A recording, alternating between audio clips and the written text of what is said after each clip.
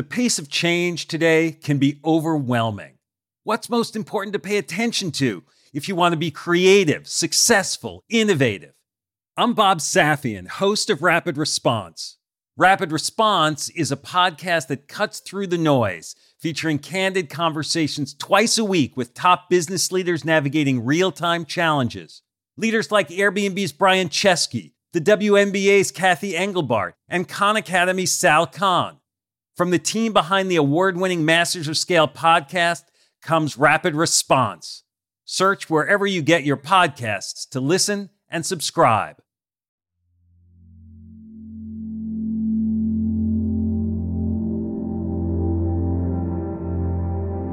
My friends continue walking along the broken concrete, and I gaze over the edge of the dam at the water 20 feet below. Everything, the motion of swaying tree branches, the voices of my friends, falls away. It's only me in the water. It's so much bigger than me. It's beautiful, and I want to be a part of it. I'm not considering the danger or the overwhelming power, only that I'm pulled toward this force of nature.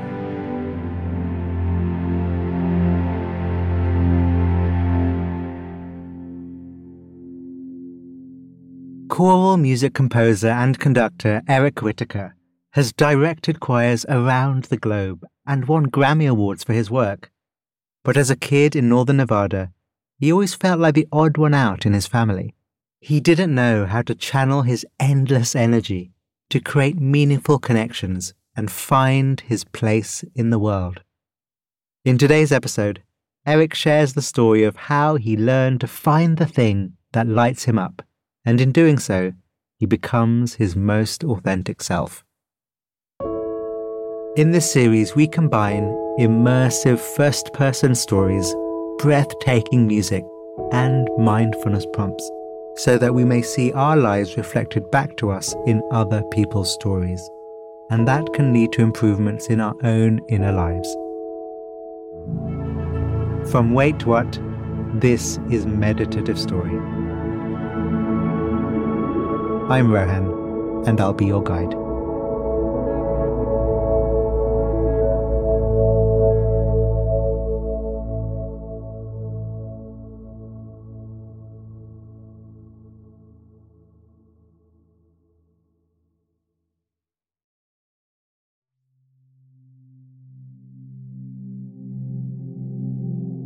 The body relaxed. The body breathing. Your senses open, your mind open. Meeting the world. My home of northern Nevada is a world of big skies and open deserts. On this January night, my breath turns into a misty cloud in the cold, crisp air. The sharp smell of sagebrush lingers on the breeze as I walk across the dry ground behind my family's house. My head tilts up. The night sky is so clear, it's like I'm swimming in a sea of stars. Everywhere I look, there's thousands and thousands of points of light. I plant my new reflector telescope in the ground. The cold metal chills my fingertips. The telescope doesn't have any modern gadgetry, so I have to find stars the old-fashioned way, with a big book of charts. I search for the Seven Sisters, a cluster of stars which, to the naked eye, look like a single celestial body. I go back and forth between studying the book and peering through the lens, making adjustments. The sound of voices echoes through the still night, and I look back toward our house. There's a warm glow from the front window. Inside, my parents and siblings get ready for bed. I'm outside looking in, relishing the silence. I'm the black sheep in my family. I have these interests that become obsessions, like Dungeons and Dragons, computer science, and now space. I get fixated, almost consumed by things I find interesting. In some ways, my fixations make me special. But by being special, I stand out. I stand apart. And so, I end up spending a lot of time alone. I feel like I see the world differently than most of the people in our small town. I play mystical games in my head with numbers and symbols. If I see a bird flying or the wind blowing a particular way, I'll attribute meaning to it. I just think and think and think about these things. And I sometimes get the impression that sharing these thoughts with other people is a bad idea.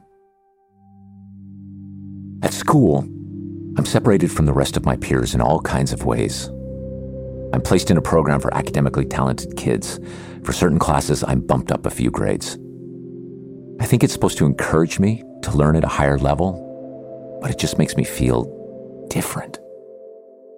I let out a long breath and turn back to my telescope.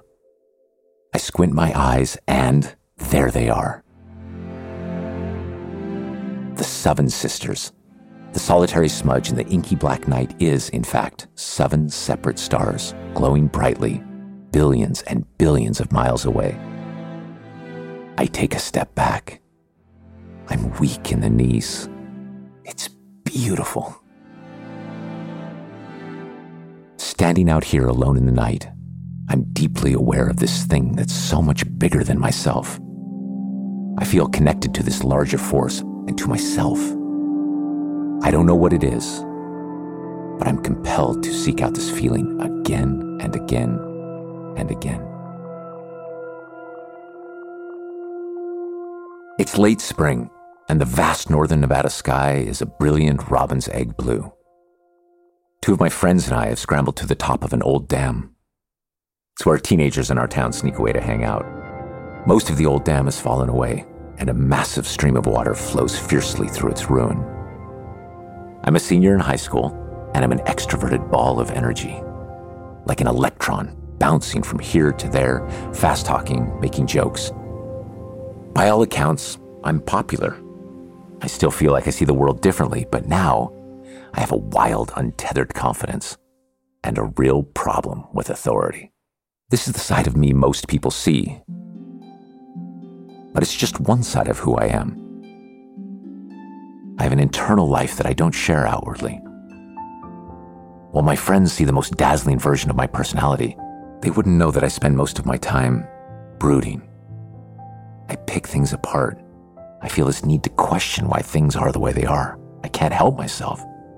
And I ruminate, combing over every choice I've made and will make, quietly mulling over things. I don't actively share this side of myself. It's one thing to be a tornado of outward energy, always breaking down obstacles rather than retreating. It's another to admit how deeply I feel things, how I see a mysticism in the world around me. I still worry about being different. I want to be accepted, to be loved. My friends continue walking along the broken concrete, and I gaze over the edge of the dam at the water 20 feet below. I find wonder and ecstasy staring in the sunlight reflecting off the moving water. And the sound of it, it's more than a wall of white noise. It has depth, structure. To me, it's an ancient and powerful language. I feel like I understand it. The water mirrors how I feel inside. Turbulent. I have all this forward momentum and outward exuberance, and below the surface, a quiet, dark current. That combination can feel like a dissonance in my own body, but it's expressed so effortlessly in the water. Everything, the motion of swaying tree branches, the voices of my friends, falls away. It's only me in the water. It's so much bigger than me. It's beautiful, and I want to be a part of it. I'm not considering the danger or the overwhelming power, only that I'm pulled toward this force of nature. Without thinking, I jump. The fall takes an eternity. When I hit the surface, feet first, I sink fast. There's a churn, and I'm thrown into a cyclone of water. It's louder than I imagined, and even bigger than I'd understood. Literally and metaphorically, I'm in over my head. My lungs fill with water. I'm tossed around like a rag doll. My back scrapes along the bottom of the river. I become desperate. Finally, the current throws me to the surface. Popping out of the river knocks the water out of my lungs, I cough and spit up everything I can. My friends scramble down to me, their faces panicked. They help me up into the bank. I lie there in disbelief, having come so close to death. Why did I jump? I can't fully explain it. I didn't want to hurt myself. I just have this instinct to leap into whatever I find fascinating and beautiful, to push myself to learn regardless of the danger. The intensity of the experience at the dam shakes me, but soon I find myself drawn back to the power I felt emerging from the water. I'm looking for something that can give me that feeling and make me feel connected, alive, and fully me.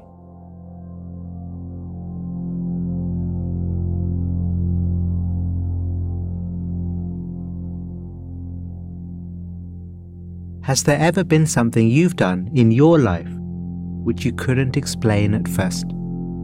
And only over time did you manage to unpick its meaning? Bring that memory to life here, softening with it.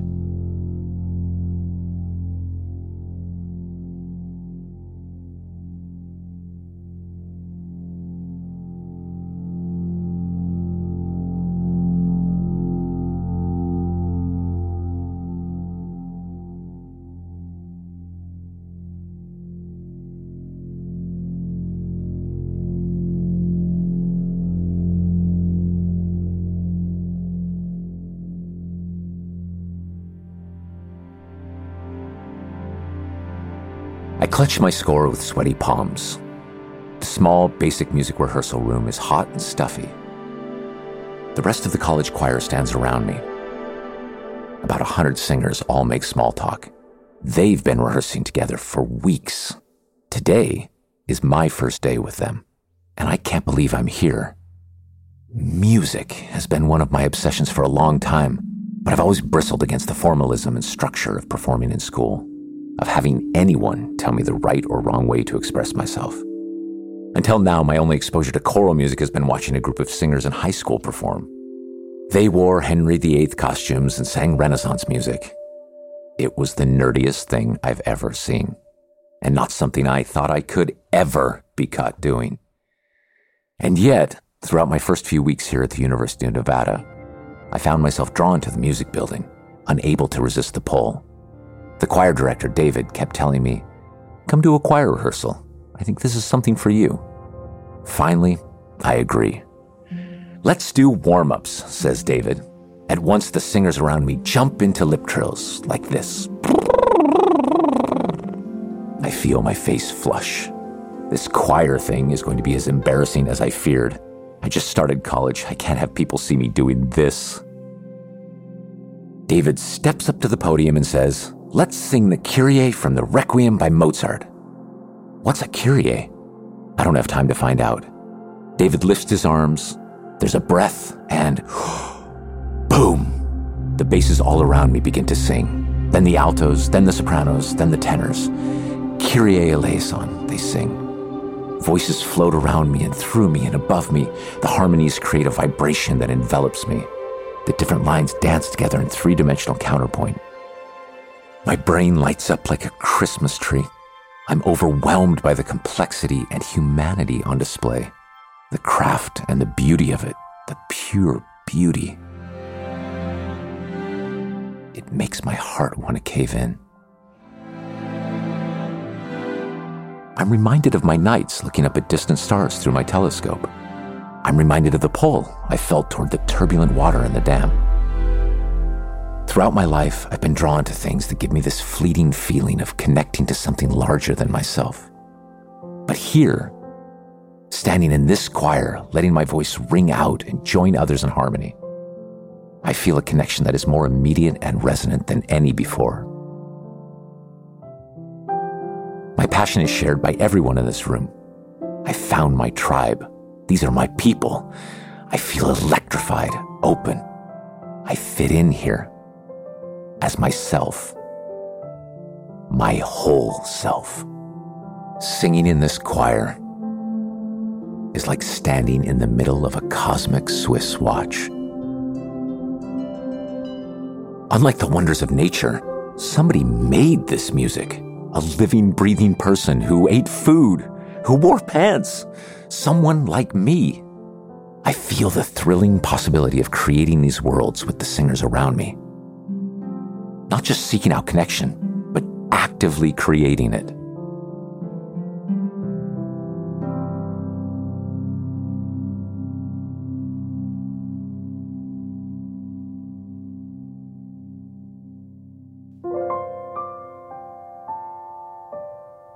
I run my fingers over the ivory keys of the piano at my grandmother's house. It's felty and out of tune, but it's the piano I grew up playing. The deep familiarity calms me. I sit at the bench, my feet resting on the soft carpet, and look through the window at the snow falling quietly outside. I'm 24 years old. It's been 6 years since my first ever choir practice. Now I compose choral music of my own. I want to write a piece of music for an old professor of mine, someone who encouraged me to follow the path that led me to being a composer. I want to thank him. I turn, as I sometimes do for inspiration, to poetry.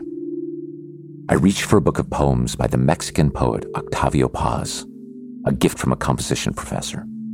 It's a small paperback, and when I open the book, the poems in the original Spanish are on the left and translated to English on the right.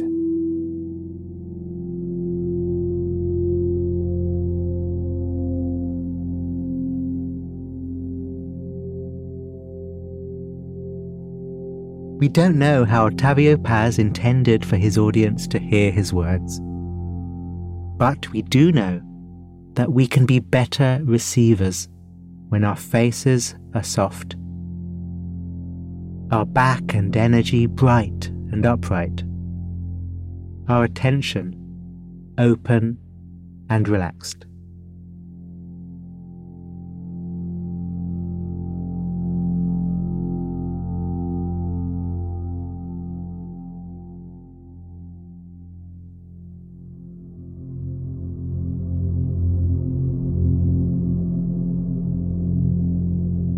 I open to a random page to a poem called Water Night and read the English translation.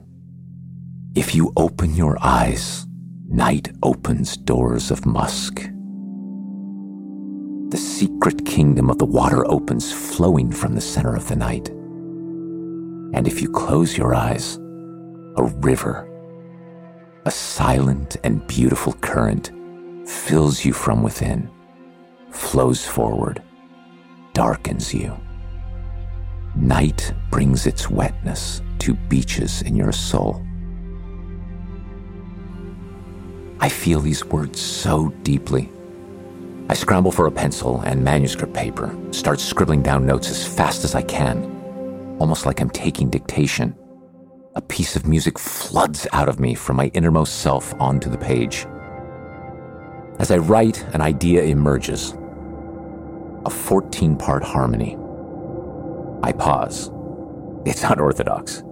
I realize asking a chorus to sing in 14 different parts may make it difficult for this to ever be performed. But knowing that this piece is a gift for a mentor, an articulation of my gratitude and who I am, liberates me to write exactly what I want to express. I finished the composition in 45 minutes. It's the fastest I've ever written a piece of music. I feel like I've harnessed the sense of awe that comes over me when I'm immersed in something larger than myself. The night sky, the dam. Now I'm not just a witness to this feeling. I'm creating it. Every note I put on the page feels like the truest expression of who I am. I'm not worried about being different. I feel pure acceptance of my true self. I'm not worried about whether this will be received well by some future audience. This piece isn't intended to dazzle or excite or impress. This music, it's deep, it's dark. It has all the notes from sorrow to melancholy to ecstasy. It's me.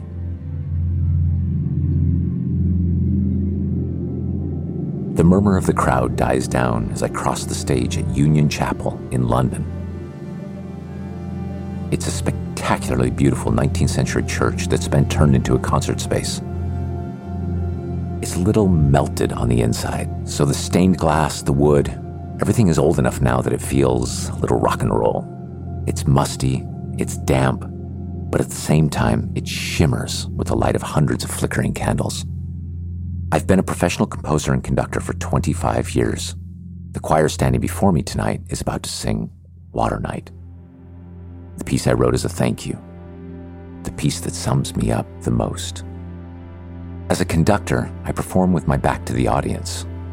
I don't worry about presenting myself a certain way or living up to an expectation. I focus all my attention on the musicians, on the work we will do together to bring this music to life.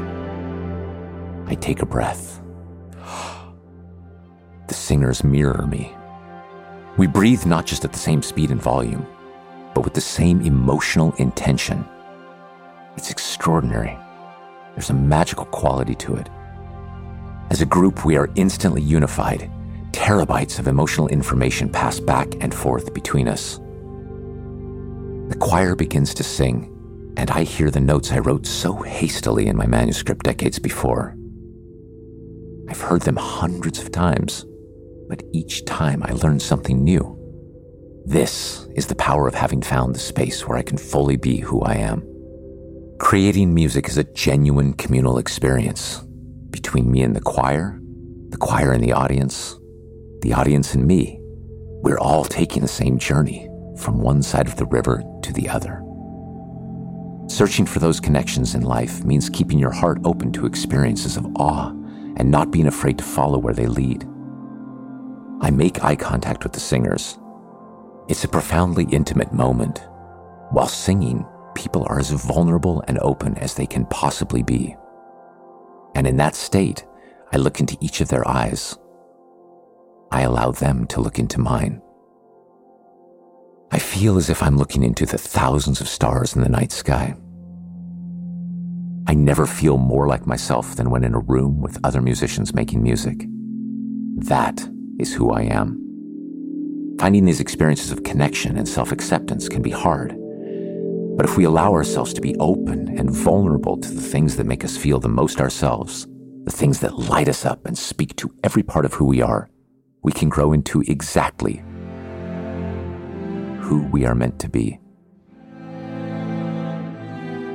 It's not just sitting down and writing a piece of music.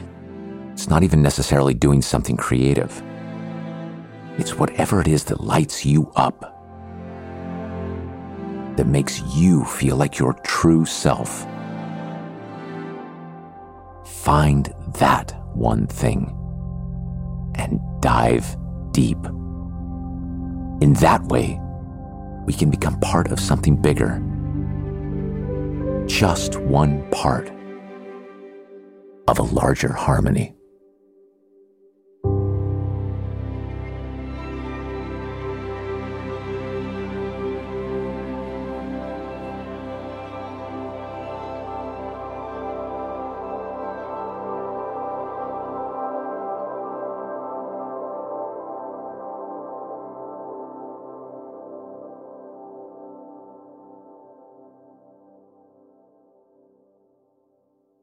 Thank you, Eric.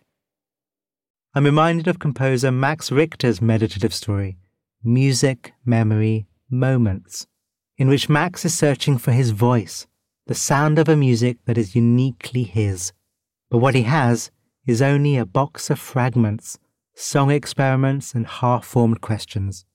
Follow the link in our show notes to listen to how these fragments evolve into Max's early masterpiece, Memory House. I've listened to a lot of Eric's music in preparation for this episode, and it's been a total delight. Admittedly, with my rather amateur ear, in his work I can hear the themes that came up so strongly in his story. The letting go of self-consciousness, the movement of our frame of reference from something very individual into something bigger, more collective, and perhaps sometimes universal even. So for today's closing meditation, I'm inspired by Eric as a creator of intricate worlds, and we'll create our own. Using this simple tool of mindfulness, of intentional awareness, are being very deliberate about where we place our attention. And we start with the feeling of our body on the ground. That might be your feet, or it might be your back or body as you're lying down. Knowing the sensation of your body contacting the ground. Such a good place to start a meditation.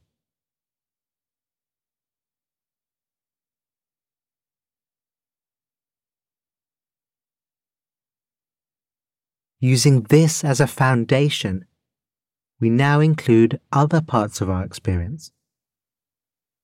A soft face, soft hands, our spine alive and erect if that's possible right now.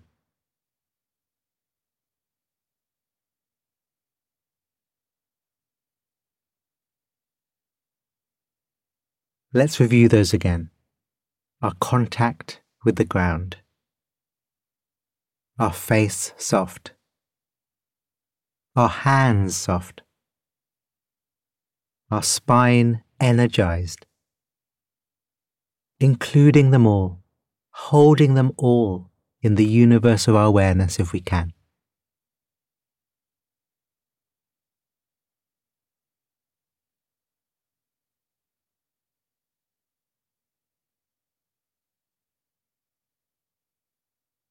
Now let's feel the breath. Knowing the breath in the belly. Placing a hand there if it helps the connection. Knowing the in of the belly breath. Knowing the out of the belly breath.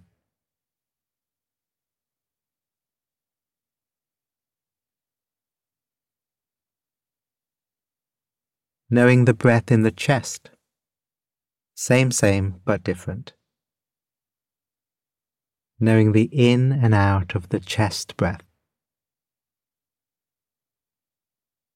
Knowing the flow as it is, here in the chest.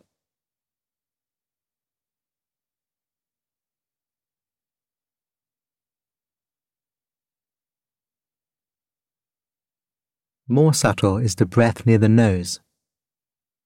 The fine sensations of the breath as the air passes the nostrils on the in-breath.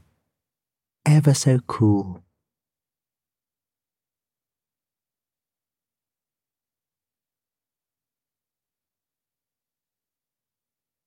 The fine sensations of the breath as the air passes the nostrils on the out-breath. A tingle of warmth. Including the breath at the nostrils in our meditation together.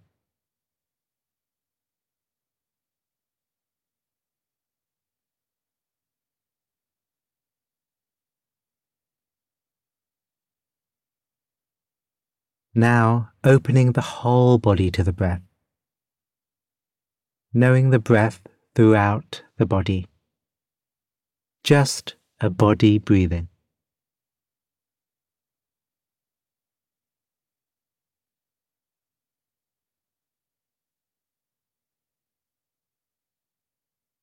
Again, let's review.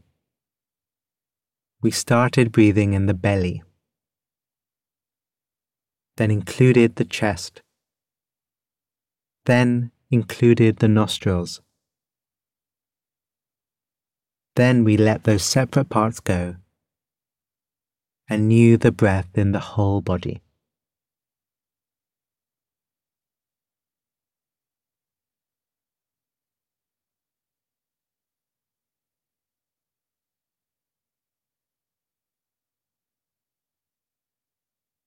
Now allowing the awareness to include the space around you. Your sense of this space. Its qualities, however they are known.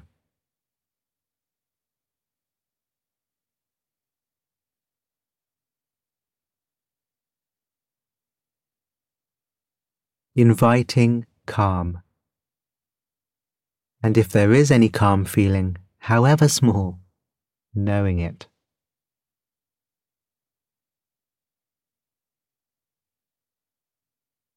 Noticing warmth, any sensations of warmth, including those in our awareness as well.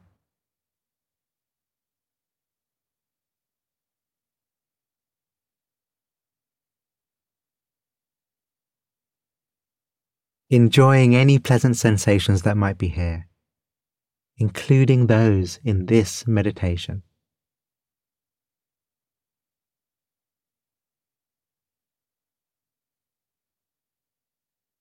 We notice the space around us, knowing calm, warmth, and that which is pleasant, allowing it to be here, including it.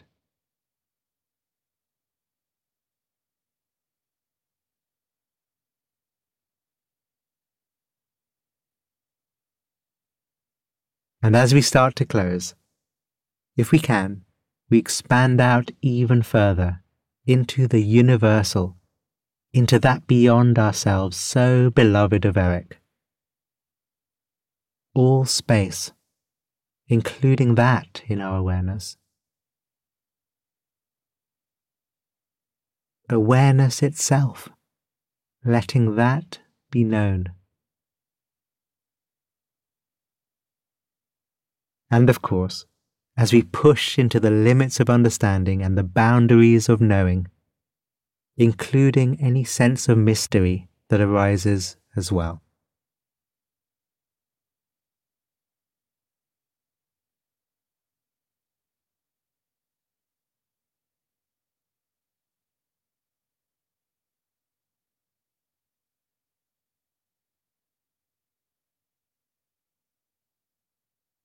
In Eric's piece Water Night, which he describes so beautifully in today's story, he speaks about how it's a 14-part harmony. And in response, today's meditation has 14 objects or things to include in our awareness, all building upon one another. Some of those 14 parts may have felt fully in line with your practice today. Others may have been discordant or fuzzy. That's okay. Sometimes things come together in harmony. Sometimes they don't. Try this meditation on a different day, and you'll have a different experience. All we do is set up the conditions and invite the world to be created. And what is created is up to you.